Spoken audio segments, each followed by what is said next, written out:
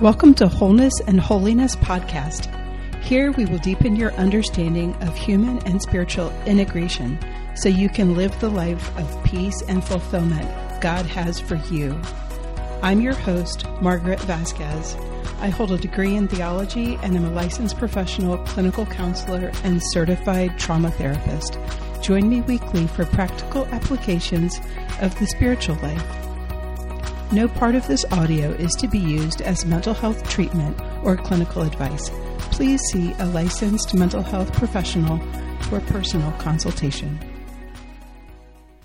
Hi, and welcome to Wholeness and Holiness Podcast. I'm your host, Margaret Vasquez, together with my co-host, Father David Tickerhoof, TOR. Thank you for joining us. Today's topic is confession, and I'm really going to take advantage of the great opportunity I have of having Father David as a co-host, and to be able to really kind of maybe like interview him on the topic of confession, because I think I know myself, I've experienced the grace of confession, and yet at the same time, the real, at different points in my life, real fear and almost being paralyzed about fear of going to confession, and yet having a greater understanding of it now, and wishing that I'd had a greater understanding at the time, and wanting that for other people. So, Father David, glad you're here to talk about this. Glad you're a priest. I'm always glad you're a priest, but it's really particularly helpful today on this topic. So is there, what would you want people to know, knowing that obviously you're a human being, and so you've gone to confession too. That's something that I think we as laity tend to forget, that priests go to confession too, and they have that same experience of revealing our less glorious moments to another human being. But knowing that people experience oftentimes a lot of embarrassment about revealing things they have great shame about, what would you want the person to know who's listening to this podcast right now? Well, first of all, before we get into the specific elements of the human personality and relationship within the confines of the confession itself, what is the confession, and what is it that's so unique about it? And it's a beautiful gift of healing. It's an opportunity to receive the mercy, forgiveness of God through Jesus in His forgiveness and His healing that brings about an immediate change. Even before we celebrate the sacrament, which is a special encounter for healing and mercy within the confines of the church, even before that, we should, as soon as we recognize we've done something that is shameful, or that we feel guilty, or that something has happened to us that made us feel really negative, we immediately, because we have a relationship with God that's ongoing through our baptism and the continual presence of our life, living our life in God and in the divine indwelling of Father, Son, and Spirit, we have immediate access to healing and forgiveness right away before we even go to confession. That being said, the sacrament itself has a bigger dimension to it, because we are in relationship, in our threefold relationship of being connected to ourself. First of all, that's the reason why we seek immediate repentance and forgiveness. And in the second relationship is the receiving the power and the life and the grace of Jesus' death and resurrection to us in this situation, and then we're able to forgive others and reach out to others in forgiveness when that's necessary as well. Then what happens is we recognize that we're in relationships, and these relationships make up the community of who we are, and so we need to give attention to all of them. So the sacrament is, in addition to personal forgiveness and healing and transformation, the sacrament itself opens up the door for us to reach out and be connected in a special way in mercy with ourselves and with others, and the damage that we have done by our sinfulness, because we're in relationship.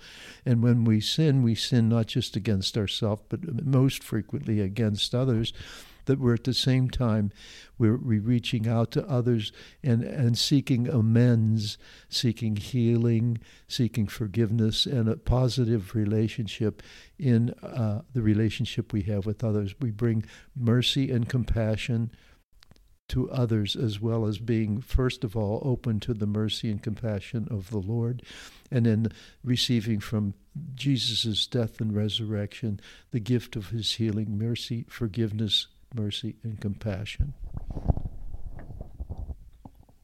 Well, that all sounds great, but what if somebody's standing outside the confessional, shaking in their boots, and they're thinking, Father David is going to think I'm the biggest schmuck in the world if I go in and tell him I did this thing that I'm so horrified at myself. I'm not even going to be able to look at him. He's going to think I'm horrible. His jaw's probably going to drop and hit the floor, and I'm going to be mortified. The fact is, in my youth, when I was young, I had a hard time going to confession. I mean, I still do. Whenever I sin, and I feel it's a hard time, because we have to deal with our shame. We have to recognize our guilt. We have to give some assessment to what objectively and subjectively was wrong in the situations, and what do I need to do to right it. And I can remember when we had an old Irish Monsignor as our pastor when I was a boy, and then we started confession after you had confession and communion when you were about 6 or 7 years old, and then you're, say, 8 or 9 or 10, and you're starting to learn to be pretty good at sinning by that time, and so I've always had a certain fearfulness and apprehension about going to confession, and even when there wasn't anything seriously there, but even more so when there was something.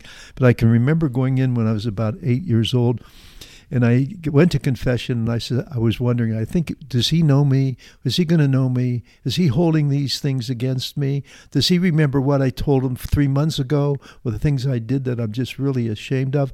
Does he know all this thing? And he would listen for a while, wouldn't say anything, and then he'd say, "Oh, okay, now." He would say, "Make a good act of contrition, Dave, and I will give you absolution."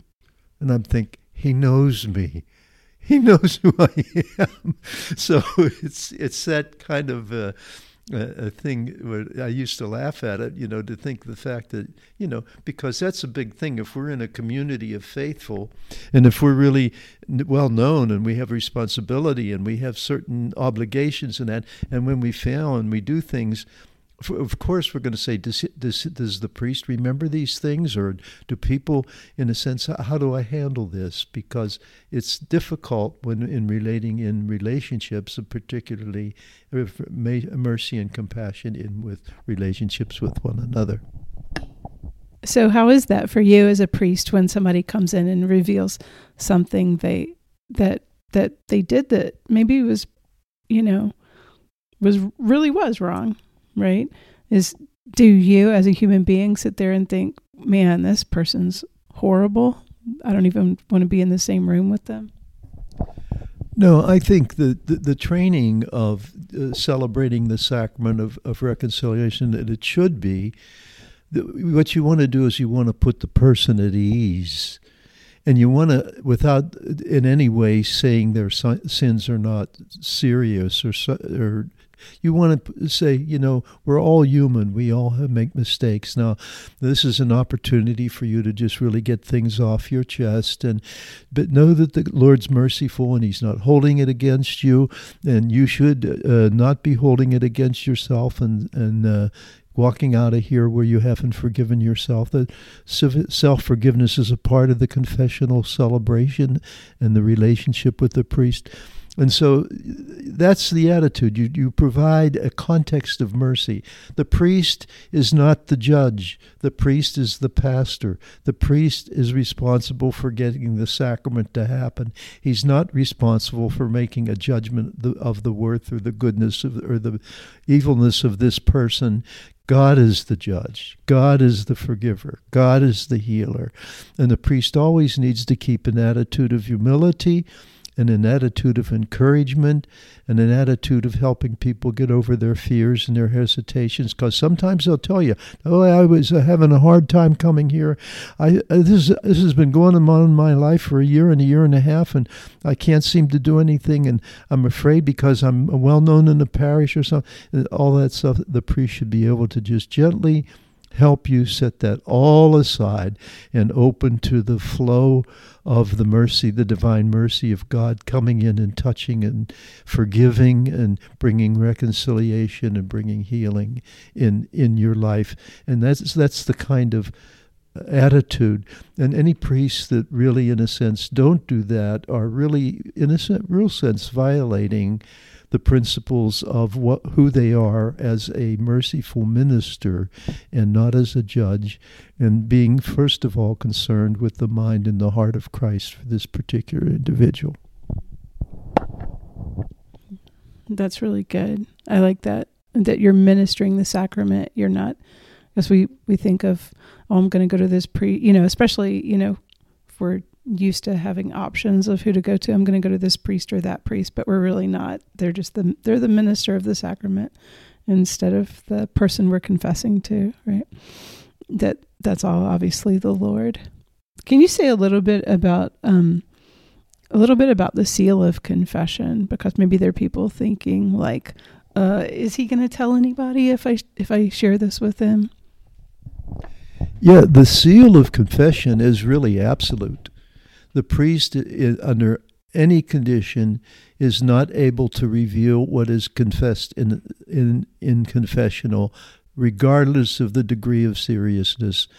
And if it's a murder or something like that, the priest asks permission to, even if there's any other time he needs to bring that up, he has to ask the person's permission. You can't say anything to that person itself outside the confession about what went on in the confession. He has to get permission from that person, or he's breaking the seal.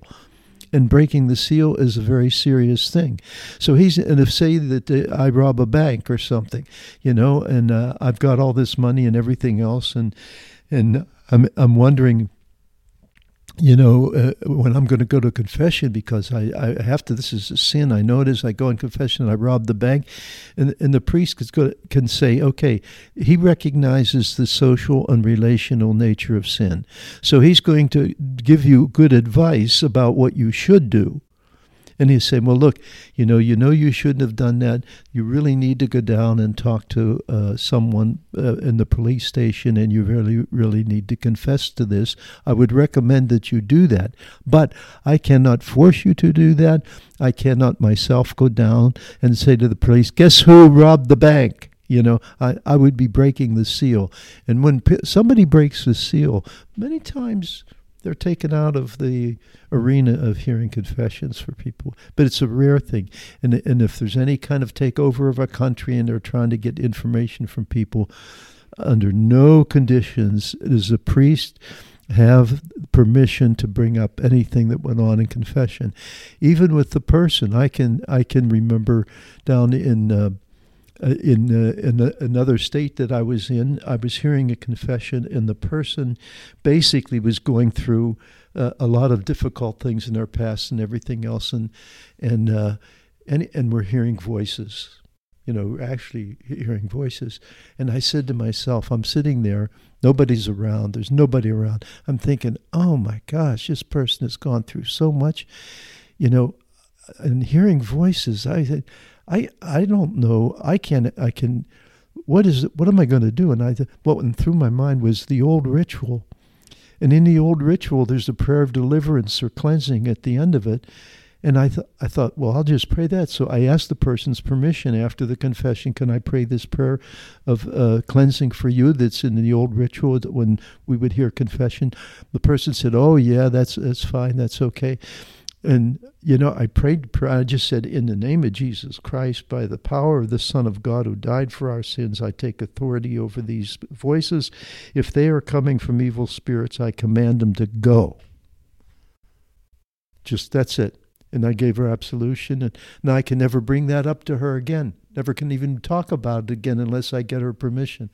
So 2 days later, the person called up and said, "Guess what?" And I'm thinking, what's going on here? I said, "Well, what?" She said, "The voices are gone." She was in her 50s, and she was hearing voices since she was 16 years old. And then her psychiatrist, she was under psychiatric care, came and asked me, and I said, I have no authority to talk to you about her situation at all. And she said, I've had permission from her as her psychiatrist. She gave me permission, it's right here, that I can talk to you about this. So then I could share what happened to it. But the sacrament of penance is a healing sacrament. It's a cleansing sacrament.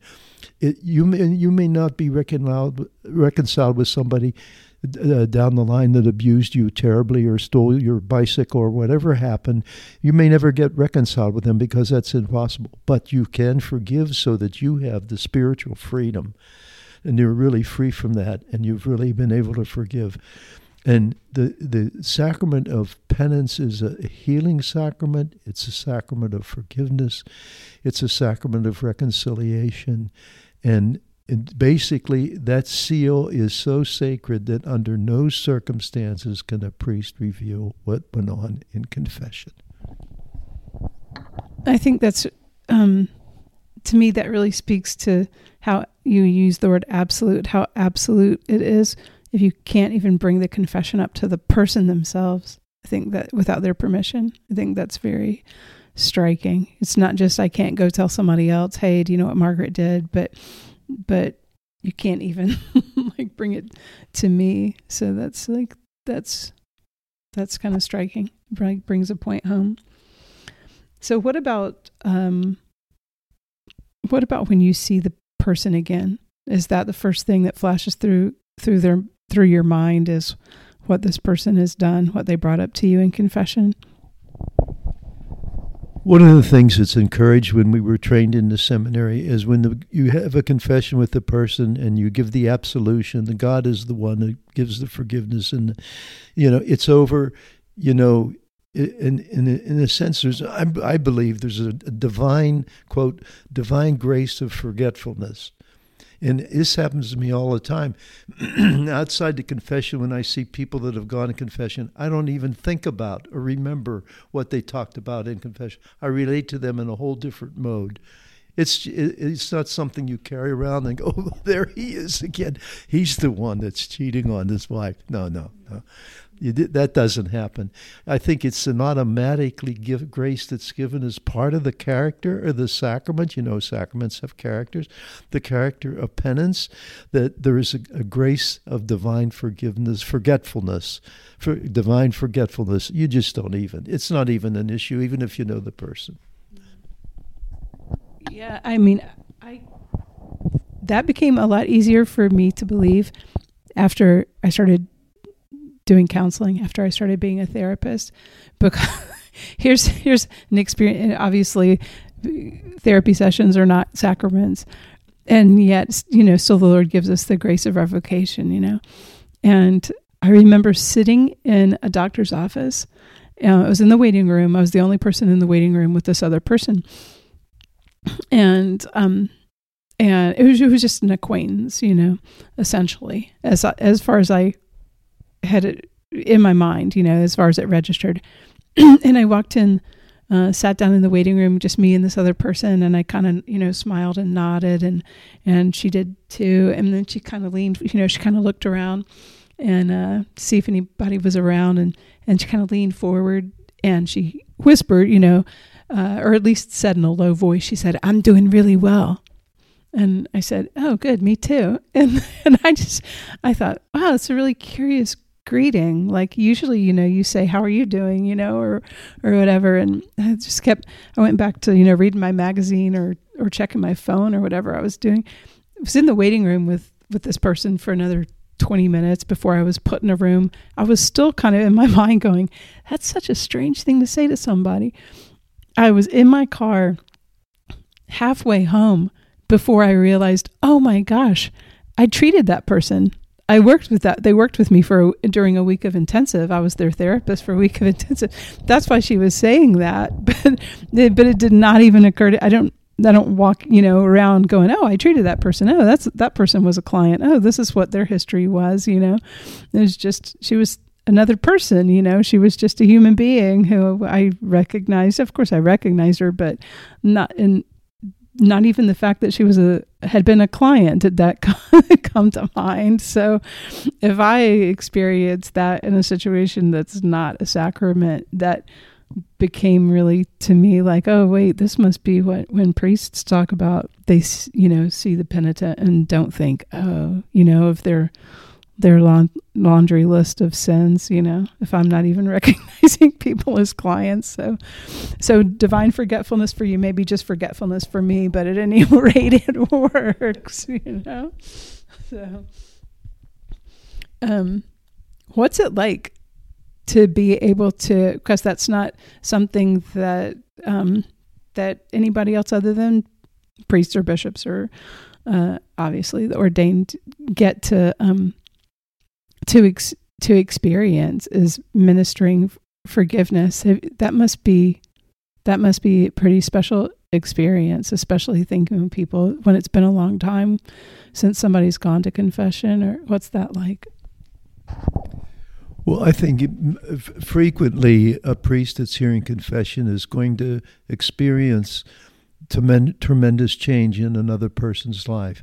That objectively speaking, when they can do their confession and you minister to them, the relationship between the Lord and that person is so special and so beautiful. And the person will even say something like, I just feel so good. I just feel so, that I just needed that. I should have been here years ago. And you realize the magnitude of the mystery and the magnificence of the healing power of reconciliation, which is another name for confession, that is happened. And your heart is warmed in gratitude of what has happened in a wonderful way in that person's life.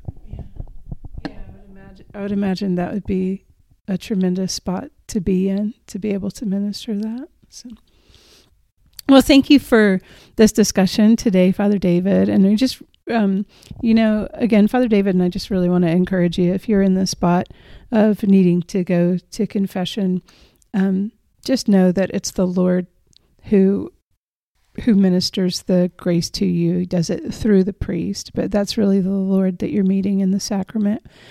And we thank you for joining us. And again, Father David and I have books on Amazon. His is Evangelizing Catholic Culture.